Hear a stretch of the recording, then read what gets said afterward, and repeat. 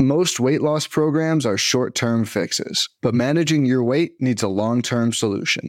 And that's what makes Noom different.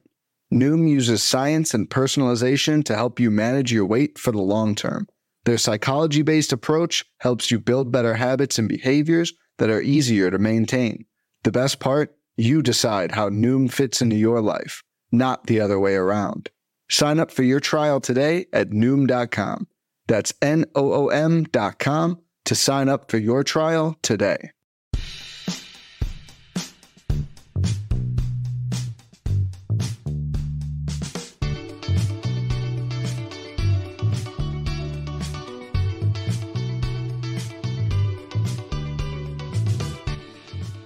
Hello, welcome to On the Farm, Pitcher List, podcast about all things prospect, dynasty, and minor league related. I'm your host, Lamar Gibson.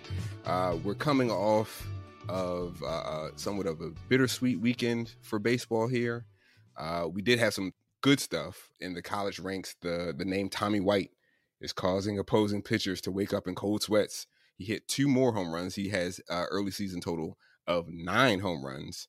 So he's a freshman first baseman at NC State, making a name for himself. Obviously, last episode, we talked with Bradley Smart about some college bats to know. Him being a freshman, he's not draft eligible for this upcoming draft, but still for next year, you want to keep the name Tommy White in mind. If you can catch a game or catch some highlights, I suggest you do so.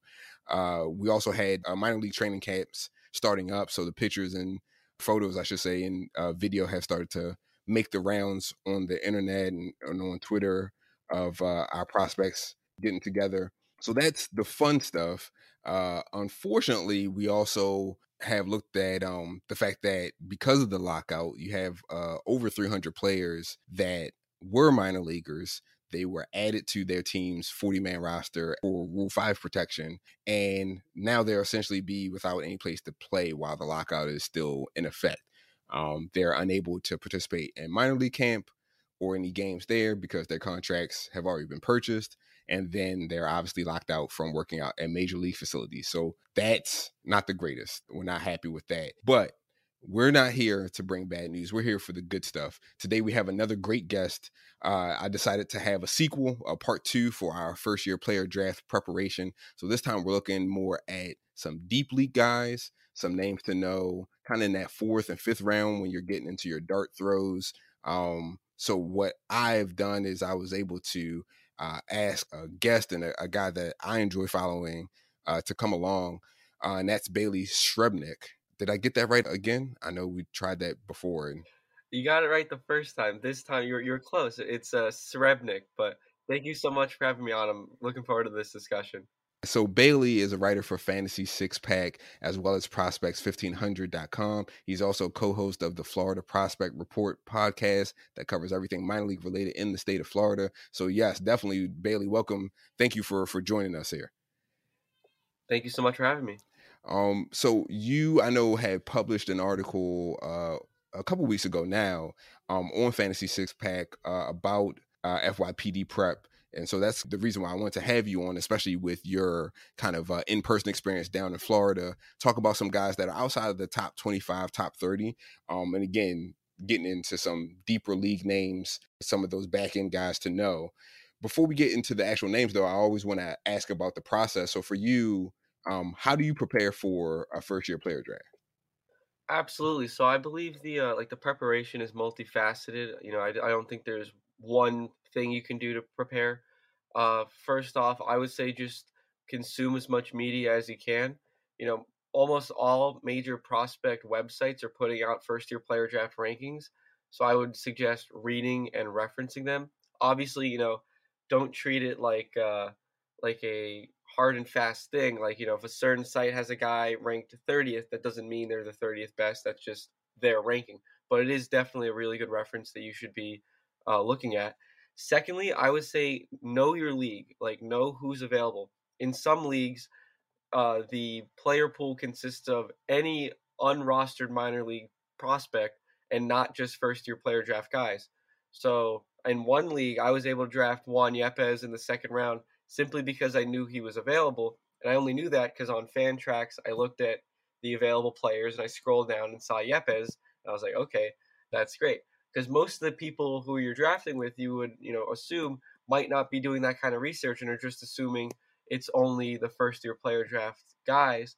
But if your league allows you to get any unrostered prospect, guys like Davison De Los Santos, Junior Caminero, Ian Lewis, Willie Vasquez, even guys like Rivers Sandmartin, they might be available in your league and could provide you more value than a first-year player draft guy because they have arguably more experience.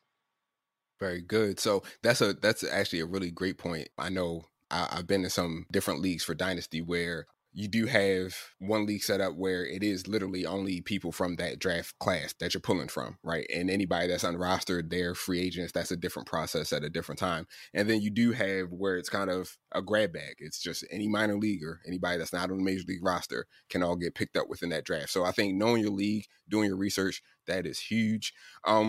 So the next question I had for you, Bailey, is looking at the names, what kind of attracts you to certain FYPD eligible players to draft in your leagues or even just to write about? For sure. So I would say, first off, if I'm on the clock in a first-year player draft, I'm taking the best player available in my eyes. I feel like that should be the goal of a first-year player draft, is just to get the most value for your pick and not pick for need or pick for win now. I don't think that's a good strategy. But in terms of like what attracts me just to certain prospects, I would say like just their combination of floor and ceiling. I want a guy who is safe, but I also want someone who has a really nice ceiling. And obviously, very few prospects have both of those things. So you want to find the right balance, and especially considering where you're picking in the draft. We're going to get into some specific names in a little bit, but yeah, so that's just kind of what I'm looking for. I tend to lean college players, especially hitters, over high schoolers or international signings. But there's one draft I was in where I selected James Wood, Jay Allen, and Joshua Baez within the first 25 picks. Those are my 3 picks. Those are all high school hitters. And obviously, not, safest in terms of floor, but I picked them. I've had Allen 13th overall, Wood 18th, and Baez 27th. At all 3 of those picks, I thought I was taking by far the best available player on my draft board. All right. So that also makes sense to me as well. Of you want to make sure whether it's your own rankings, if you're using another sites or kind of a compilation of sites rankings as well, to understand your own process. And I think, Bailey, what you were pointing out makes a lot of sense too, as far as attacking best player available, especially the guys that we're talking about. If you're getting into round 3, round 4, round 5, at this point in time, doesn't really matter what position they play. It doesn't really matter what holes you may have in your roster. You're not using this point or this part of the draft to fill those things that comes from other areas. Right now, you're just looking to gather talent that can turn into value for you.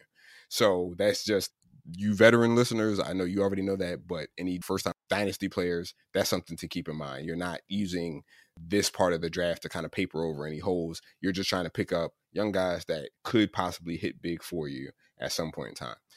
With that said, we're going to take a quick break. We're going to be back with Bailey, and then we're going to talk about some deep league prospects for you to know as you continue to prepare for your first-year player draft. Hey, Alex Fast here, and thanks for listening to this podcast on the Pitcher List Podcast Network. If you're a fan, consider supporting all of us by getting a PL Plus subscription, where you're going to get an ad-free website and get access to our Discord, where you can talk to all of our podcast hosts and staff. Plus, you can hang out with our incredible Pitcher List community. It's basically a baseball sanctuary year-round for as low as $8 a month. You can sign up at pitcherlist.com/plus, and you're going to get your first month free with promo code podcast. Also, don't forget to check out everything else we do as well, from YouTube videos, live streams, newsletters, off-season articles, TikToks, breakdowns, over 15 baseball podcasts on our network. We can't stop talking about baseball even during the off-season. So sign up for PL Plus today at pitcherlist.com/plus and use promo code podcast to get your first month free. All right. Thanks for listening. Let's get back to the show.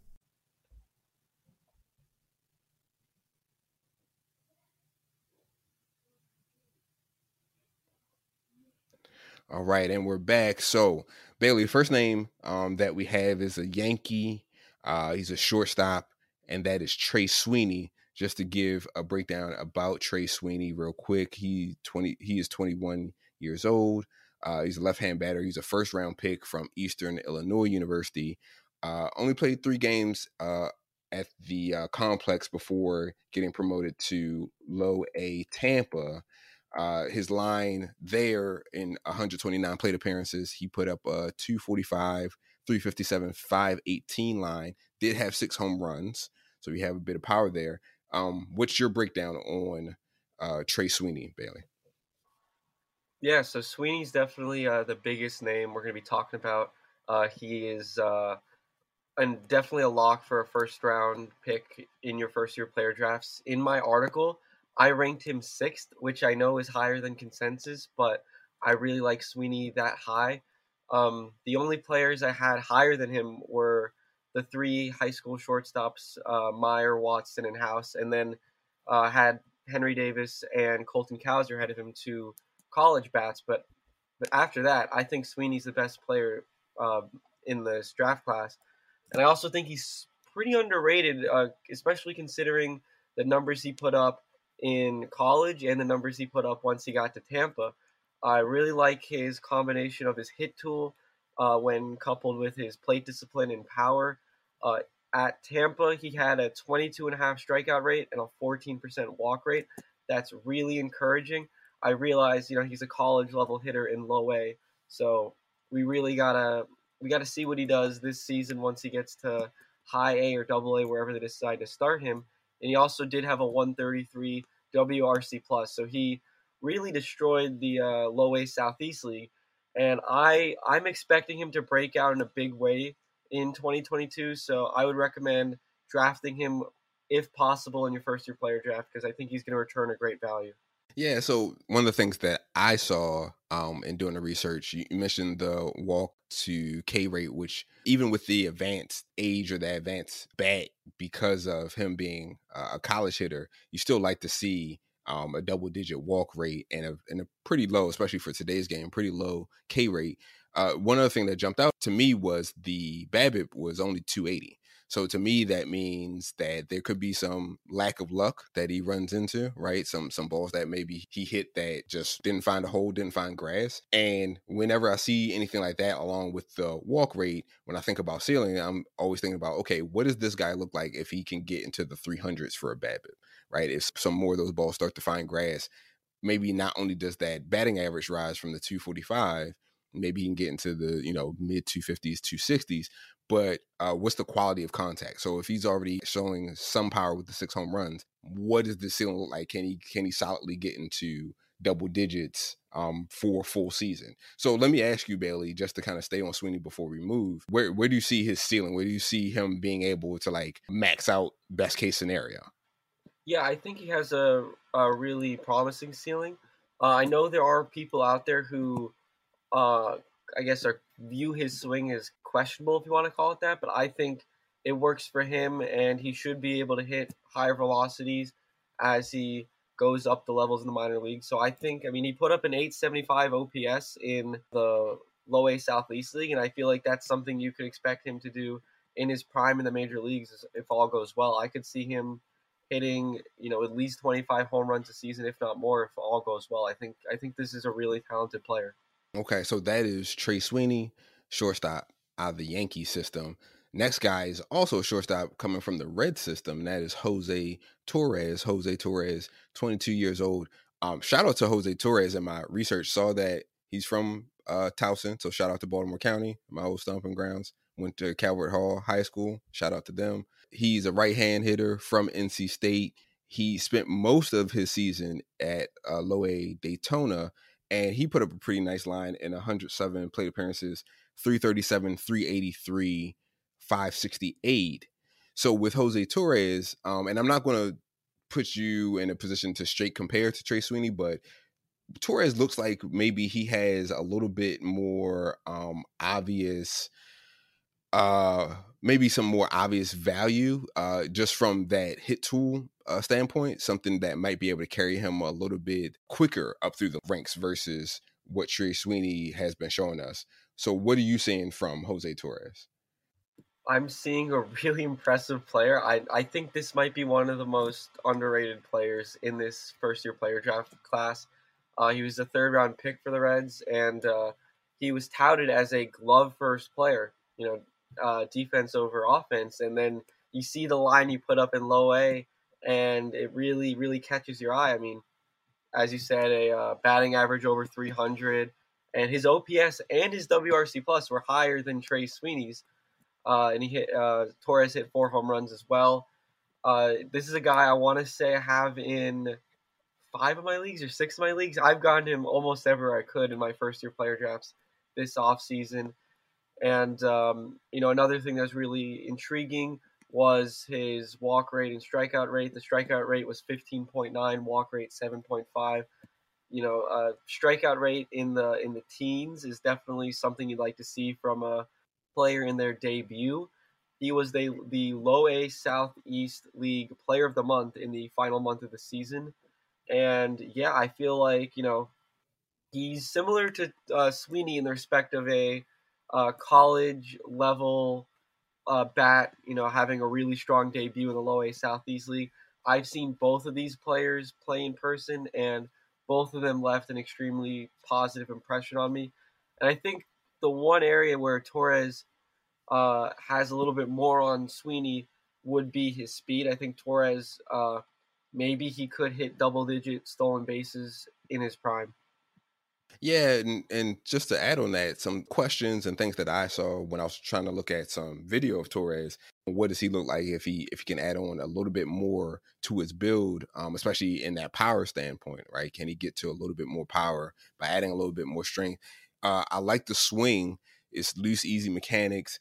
The hips and hands separation is kind of average. He doesn't really cock it to generate a ton of power, but between kind of tweaking that swing and adding a little bit more strength to his body, I wonder, can he go for at least doubles power?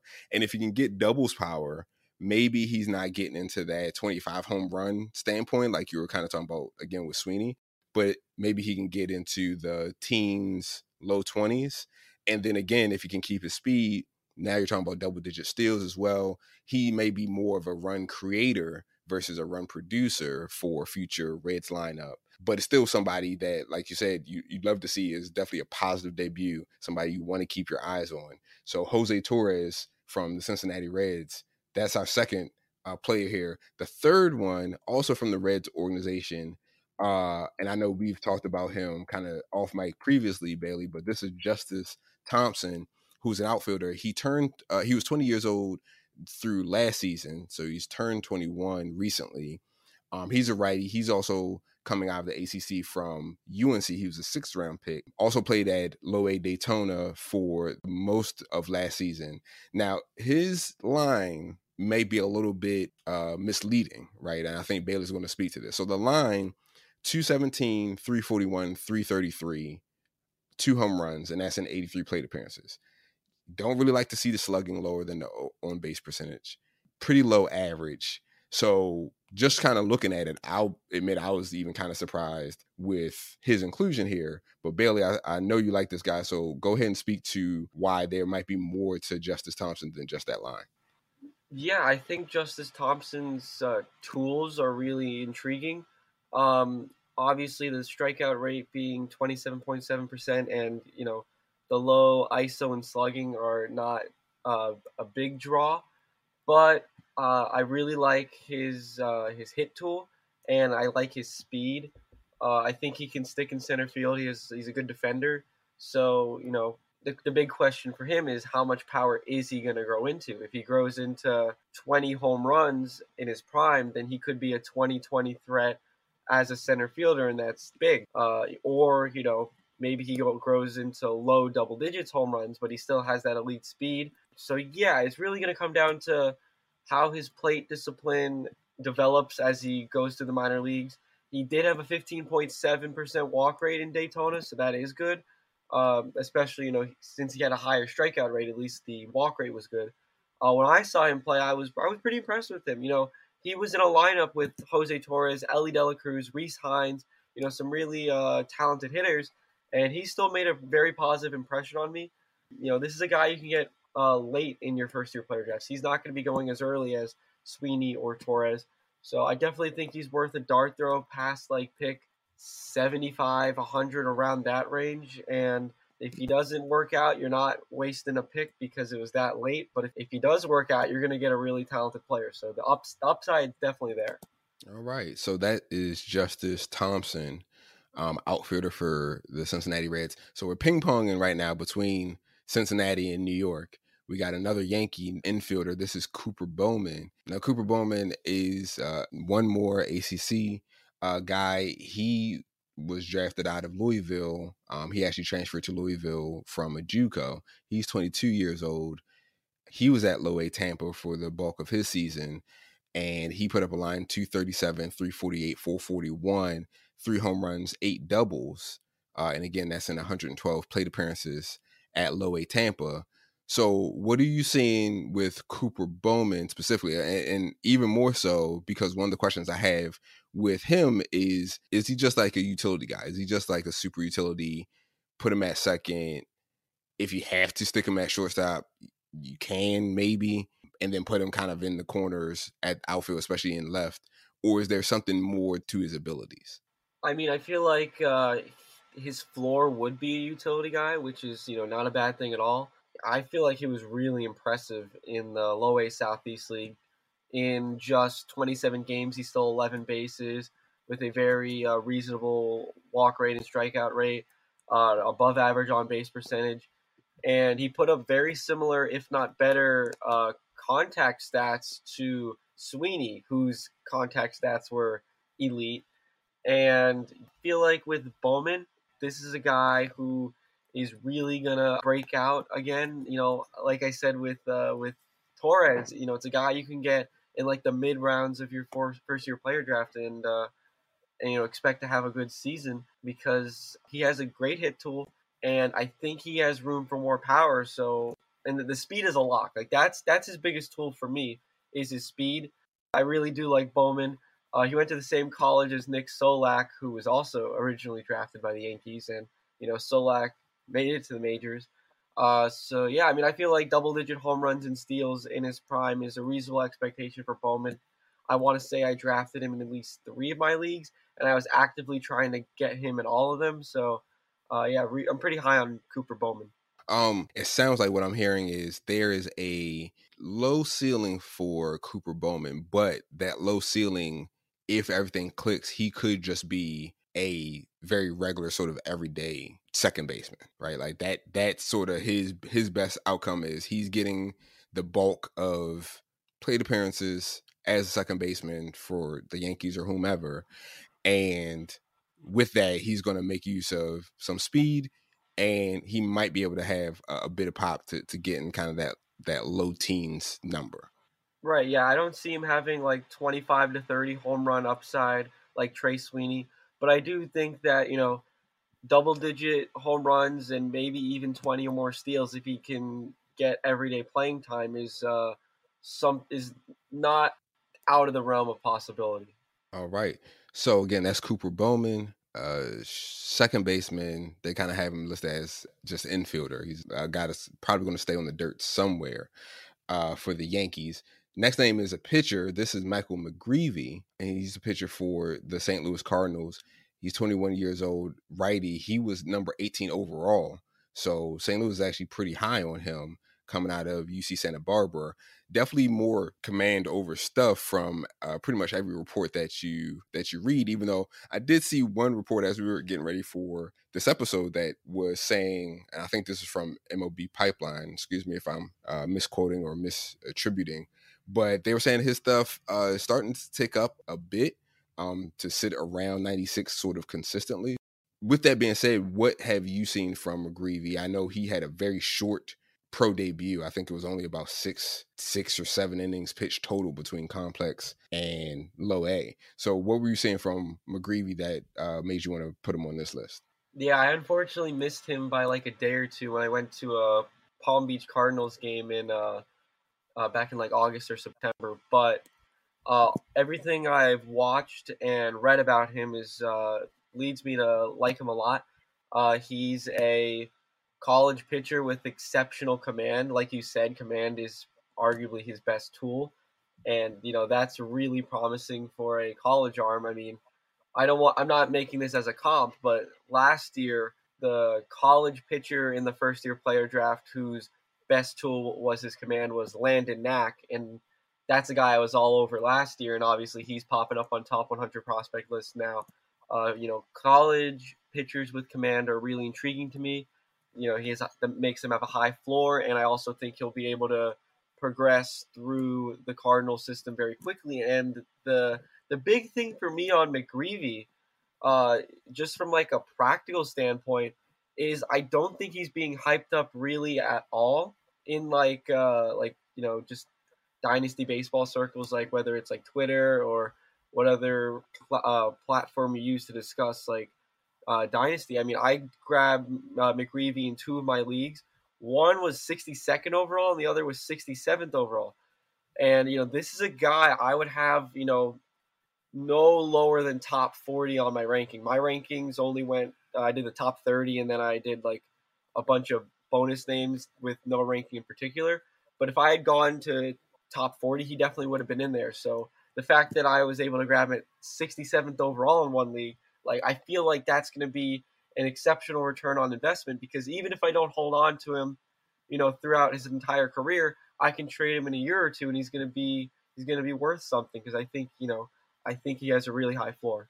Yeah. So in talking about the high floor to his possibly sort of lower ceiling, 3 solid pitches, right? It looks like he has two breaking balls. He's got a slider. He's got a curve.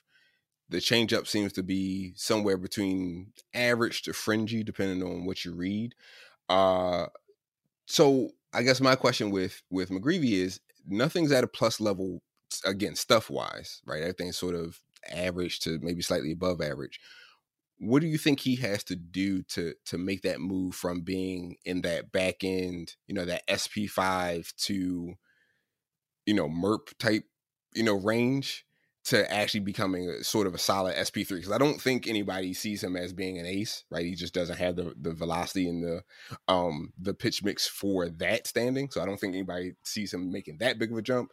But it looks like, there's enough command guys, enough history of command guys being able to be that solid SP3. They're going to eat innings because they know how to throw strikes. They know how to get their outs, especially if they can get ground ball outs or swing and miss outs, so they can eat up innings for you without giving up too much damage.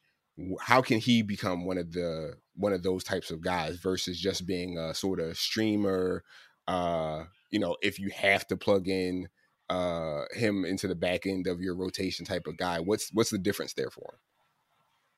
I would say the most likely route to him being, like an SP2, SP3 would be if he found more velocity, which is obviously a really simple thing to do. Just find more velocity. You look, obviously being you look under the couch covers, under the cushions. Yeah, but if you can get a few more ticks on his fastball, like that would obviously change his outlook for, in a really positive way.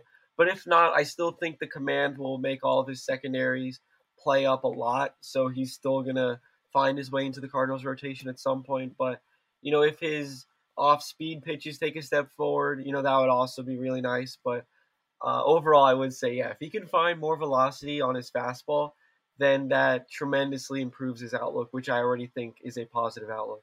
All right, so that's Michael McGreevy, a pitcher from the Cardinals organization.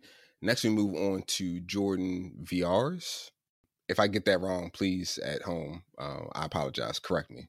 But he's an outfielder from the Phillies system. Young guy, super young guy, 17 years old in this past season in the Complex League.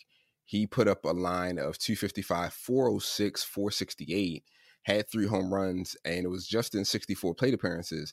One big thing that jumped out to me before we get into kind of breaking them down, Bailey, is the K rate and the walk rate almost equal, and in a positive sense.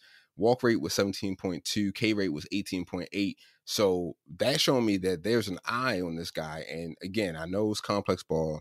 I know control isn't great. But to me, when I see numbers like this, what that signals to me is, if you're playing against pitchers that already lack control, you're smart enough and you have the ability enough to recognize what actually should be a strike, what should actually be in your zone versus just going up there hacking. So just a word to the wise. I know for a lot of people, they just throw out complex league stats, walk rates, K rates, who cares? But my thing is, if you turn it around and let's say this guy had a 40% K rate, you'd be a little concerned. Because again, if pitchers aren't throwing strikes to begin with because they lack that ability, they lack that maturity at the complex league, to have, super high K rates means that you're pretty much going up there hacking with no real plan and not really the best contact ability.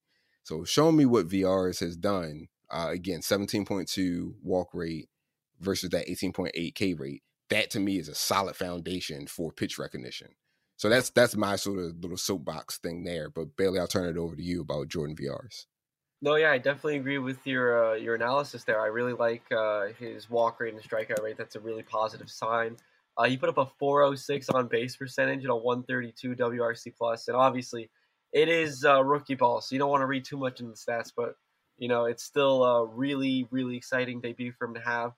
And he's a high school bat, but I expect him to progress well through the minor leagues. I think this is a guy who is going to be very valuable in on-base percentage leagues. I feel like, just because of that walk rate, that really good plate discipline. And, he's going in like the 60 to 75 range in drafts, which I just feel like is kind of insane. Like I got him in 3 of my leagues, 61st overall, 71st overall, and 73rd overall. And the reason I think that is insane is because I would have him top 35 in my rankings. Like, he just missed the top 30 for me, and in my my article I said that. And I mean, the guys who I just ranked ahead of him were Sam Bachman and Cooper Keeney, and I feel like there's a really legitimate argument to put Jordan Viers ahead of them. I just don't know why he's not getting that kind of hype. I feel like just because of his frame, there is a reasonable projection for 20 plus home runs if his hit tool progresses. A guy who was going in like that 60 to 75 range last offseason in the first year player drafts, who was a high school hitter, was Kobe Mayo. And I am not comparing Viers to Kobe Mayo because Mayo has insane power, and I think he's a more polished player overall, especially 2 years removed already from when he was drafted. But what I am saying is I think the 60 to 75 range is the sweet spot to get an underrated high school player who has intriguing tools such as power and on-base skills, because I think Viers reasonably can get 20 home runs and a high on-base percentage in his prime. This is a guy I am very fond of. Yeah, and looking at video, I liked the look of the swing. One thing that concerned me is looking at the pull side power, which it kind of cuts both ways, right? Because again, he's 17, going to be 18. So him being an extreme pull hitter is not really surprising. It's something that you would probably get with the bulk of teenage hitters just in the nation.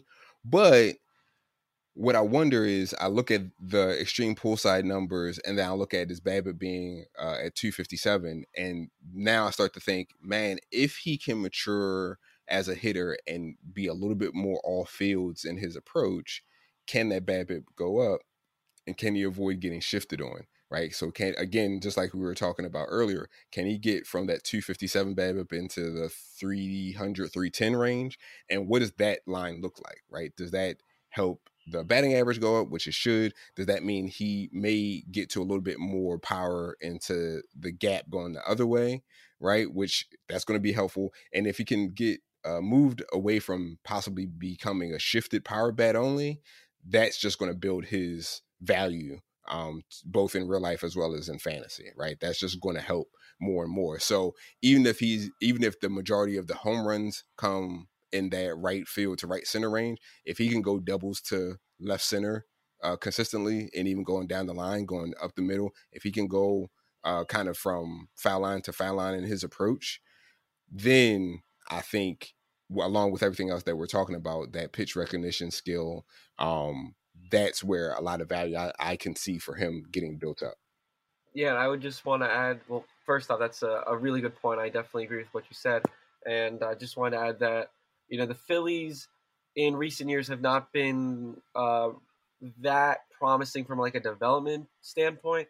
Obviously, guys like Adam Hazley, Mickey Moniak, who were top 50 prospects, and sometimes even higher than that, depending on how far back you want to look. They did not really pan out well. And their system in general, outside of like Mick Abel and a couple other guys, is not, it's one of the, I guess, weakest, if you want to say, in all of baseball right now. So that's a bit of a concern just from a development standpoint. But, I think with Veers, he's 6'4", 215. I feel like his tools are going to thrive no matter which system he's in. Another question to ask would be if he's going to be a corner infielder or is he going to be a corner outfielder. I think he's going to end up in first base or right field, so that's going to be something to monitor. But, and speaking of Phillies, there's another guy who is definitely worth taking a look at in your first-year player drafts, and that's William Bergolla Jr. He was their big international signee. So although, the Phillies have not the best reputation in the past decade or so for prospects, there are, some pretty interesting names, and Andrew Painter as well. So definitely check out the Phillies in your first-year player drafts this year. Yeah, you talking about their lack of consistent history developing. Obviously they had Bryson Stott. You mentioned Micah Bell, so they had some guys that seem to be on their way. Micah Bell obviously a little bit further off. Bryson Stott either this year or next year seems to be likely that he's going to make his debut. I still, and I think I mentioned him on earlier pod, but I still like Matt Verling. Just what he did last year, his batted ball data, especially if you look at his StatCast page, just very interesting to me. And so I wonder if VRs could kind of fall into that sort of crowd of he may just kind of sneak up on you. If you're not paying attention, he may sneak up in another couple of years where you're seeing him around AA and he's starting to climb some lists. So now is a chance where you can kind of get in early if you so choose. But yeah, I mean, even if you don't choose to draft him, I would still say he's definitely a name to keep tabs on, keeping your watch list. Maybe a guy, if he's drafted somewhere else, maybe he's a guy that you ask as a throw into a larger trade, just so you can, have him on your squad at a later time after you've seen some more positive data. So that's Jordan VR's. The next guy that we have, also an outfielder, this is from the Rangers organization, and this is our last prospect to talk about. That's Aaron Zavala from the Texas Rangers organization. He's 21 years old, from University of Oregon, left-handed bat. He spent time at low A in 67 plate appearances. He put up 302, 433, 434 as his line, had 1 home run, had 4 doubles. Zavala is a name I'm starting to see a little bit more as I'm looking into deep league guys. So Bailey, what have you seen from him, or what have you heard from Aaron Zavala? I hate to keep saying the word underrated because I feel like it's kind of cliche, but I just feel like Zavala is not getting the kind of like hype he should be. I feel like 25 home runs, maybe even more, is a reasonable projection for him. Just the exit velocities he put up are just insane. I think he's especially useful in on-base percentage leagues. He put up a 433 on-base percentage in low A, albeit a small sample size, but still, 144 WRC plus, strikeout rate under 20.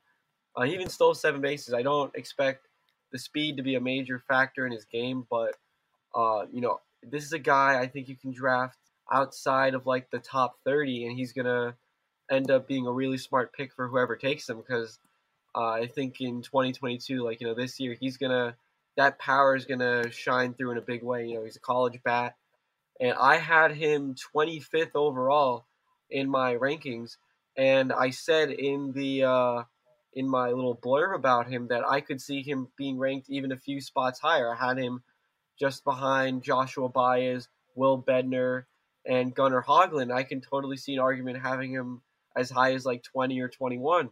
So, Zavala is a guy I'm really high on. Unfortunately, I have not seen him play yet because, he's not played in Florida where I am.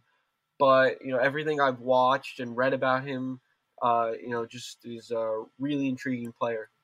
So that's Zavala, and some things that I saw, again, just kind of trying to find some video online. Also wondering, can he consistently get to his power as he's going from level to level? So I saw kind of a high ground ball rate, and that's something that you want to see him decrease some. You want to get somebody with his ability, raw power wise, to get more balls in the air to drive, so less on the ground.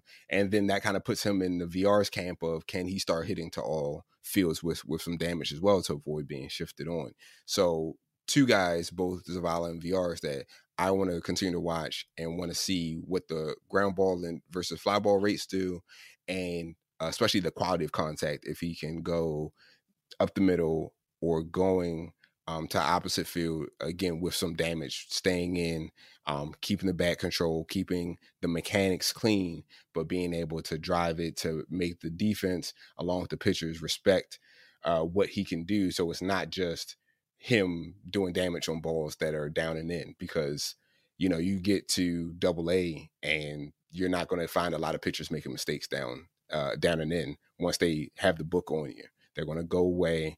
They're going to go away with velocity. They're going to go down away, get you to roll over on it, and then that kind of mutes all the ability that you have. So curious to see if Zavala and VRs can mature and make those adjustments as necessary. Yeah, definitely. I think that there is a higher likelihood of VRs reaching that power ceiling. Sorry, of Zavala reaching that power ceiling than VRs. Not to compare the two, but just since we talked about them back to back, I think I feel like Zavala has a higher floor just because he's a college bat. So I'm just very intrigued from what I've seen about Zavala. Very cool. So with that being said, that's all of our names. And again, we'll have all the names in the show notes as well, just so you can go and put your tabs on them in whatever platform that you use for fantasy. Start looking up and doing your due diligence. Bailey, where can people find you and your work? Yeah, so you can find me on Twitter at XWO Bailey, like XWO Bailey. It's like a play on the baseball stat XWOBA. You can find my podcast on Twitter at FL Prospect Pod, and definitely also give a follow to my co-host Eric. He's Eric_Birdland on Twitter, and yeah, I write for Fantasy Six Pack, so please check out my work there as well. Awesome. On my end, I'm working on something for March. I've been kind of teasing that the last couple of pods, so I'm working on that. You'll start to see more information if you follow me on Twitter. I am at Inside Fastball, capital I, capital F. So you'll start to hear me talk about that in the next couple of days as well. As always, I want to remind you listeners that you can find this podcast and all of our Pitcher List pods on the Pitcher List Network podcast page. You can find Nick Pollock and Friends. You can find Dugout Study Hall with Matt Goodwin and Alex Chase. You can find the Red, Black, and Green Baseball podcast with Pat Ellington. They're all there, plus more, for you to find on one page. Find, listen, and subscribe. With that being said, I hope you all enjoy the rest of your day. We'll talk to you again soon.